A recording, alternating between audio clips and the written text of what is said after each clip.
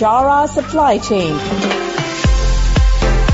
highlighting and showcasing solutions for the most complex challenges facing the industry in 21st century by our team of subject matter experts and mentors. Broadcasting every week, all year round, we will present the most up-to-date series of podcasts and webinars.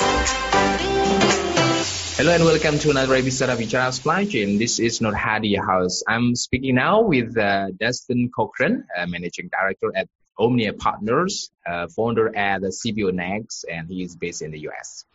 Thanks for joining us, Dustin, and welcome to Vijara Supply Chain. Thanks, Nur Hadi. Great being on. I'm really looking forward to our conversation. Mm-hmm. So today's topic is challenge facing the procurement and supply chain leaders. But before we get in, can you please brief a bit about yourself and your professional background? Yeah, absolutely. I've been in the procurement space for a bit longer than a decade now. It's crazy that it's been that long. I feel like I'm a newbie still. But I started as a practitioner in both Cardinal Health, where I learned, pretty much the ropes of procurement and supply chain via, a variety of different roles, really focused on negotiation and supplier relationship management. I then spent some time at the University of California as part of their hospital-focused procurement team at the Office of the President. And now I'm at Omnia Partners. I started on the sourcing side of our business, so essentially helping to find and source new supplier agreements for our members and renegotiating existing contracts. But recently, 4 years ago, I made a move out of procurement, from a day-to-day standpoint, where now I essentially consult with procurement leaders across the Western U.S. So I'm helping them evaluate if joining our membership of the GPO makes sense for them, and really just helping to understand their spend and contracts to help them find some savings opportunities. Mm-hmm. Awesome. So this is my first question. What do you believe to be a key challenge facing your customers and the supply chains in your head? Yeah, it's a good question. And it's one where, obviously COVID-19 has impacted that drastically. So a lot of teams are really focused on that. But largely the challenges that my customers face in this year ahead are pretty much the same as they've been for, the last 10 years. But now you add in COVID-19 and it only amplifies these challenges, right? Mm-hmm. First challenge I see, and it's pretty much consistent across the companies I work with, is limited bandwidth. And that bandwidth is only getting worse as teams deal with the crisis. So we're already seeing a lot of furloughs or job reductions, or just companies not filling open recs for roles that maybe the person left the organization and they're just not filling that open role any longer. So bandwidth just continues to get worse, and I don't see that really coming to an end anytime soon. So, I work with a bunch of companies that are tasked with managing massive amounts of indirect spend with limited corporate buy-in to the value that procurement can bring, and all with an average team of 3 to 4 individuals that are truly, sourcing on a day to, I use air quotes here that you can't see, on a day in, day out basis. So you have, 3 to 4 people that are doing it. And now with, potential reductions, that number just goes down. So that's going to be probably the biggest hurdle in the year ahead. Mm-hmm. And go ahead. And then what the advice can you offer to the supply chain and procurement leaders to overcome this challenge, Dustin? Yeah, it's a good question. And, first and foremost, I would suggest to them to accept help. They're going to need help from, a variety of sources to be successful.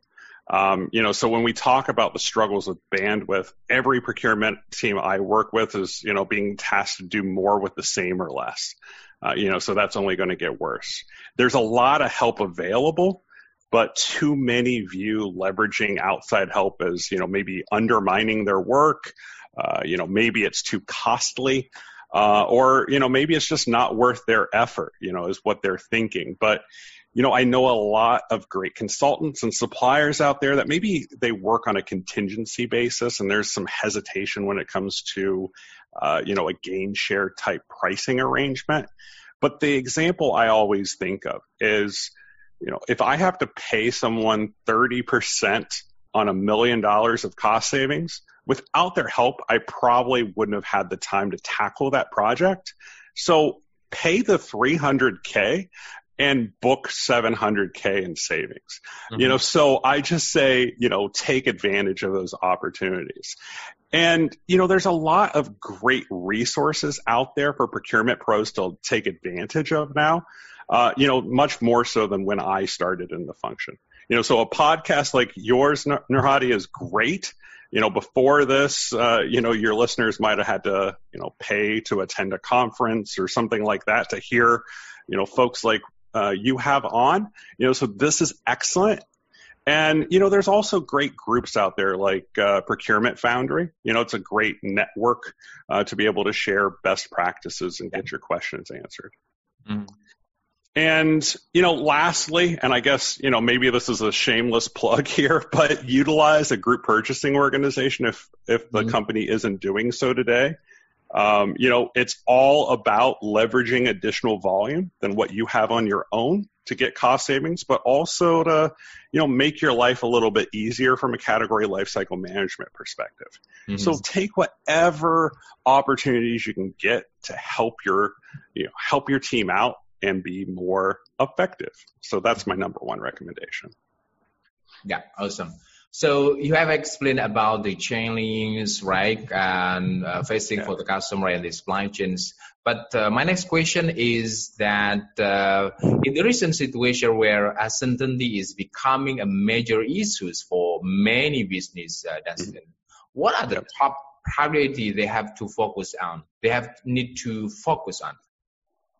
Yeah, another great question. And I think a lot of procurement leaders are asking themselves the same question right now. How do they prepare for the uncertainty that lies ahead? I think first we're pretty much on the other side of the initial fire drill, that I would say related to the crisis, where many teams were facing, during March primarily, where you had to run out, make sure you were sourcing PPE for your employees, develop a strategy for how your employees are going to work remotely. And now things are starting to pivot where these teams are getting refocused on their core day-to-day responsibilities, starting to look a little bit more like it did before the crisis.